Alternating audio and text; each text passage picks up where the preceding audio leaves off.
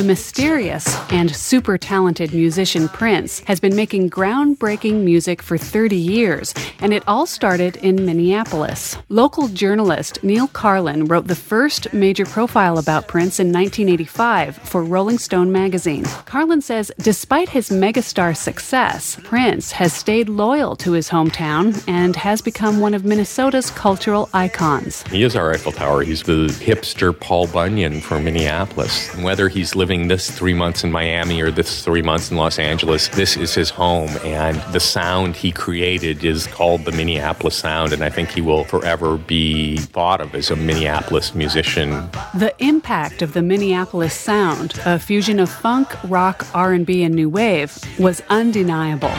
Carlin says Prince is a savvy businessman and a true artist who remains vital to the contemporary music scene. He's really considered a national figure. He's still recognized as an innovator. And internationally, he's even bigger as this super mega star, the best.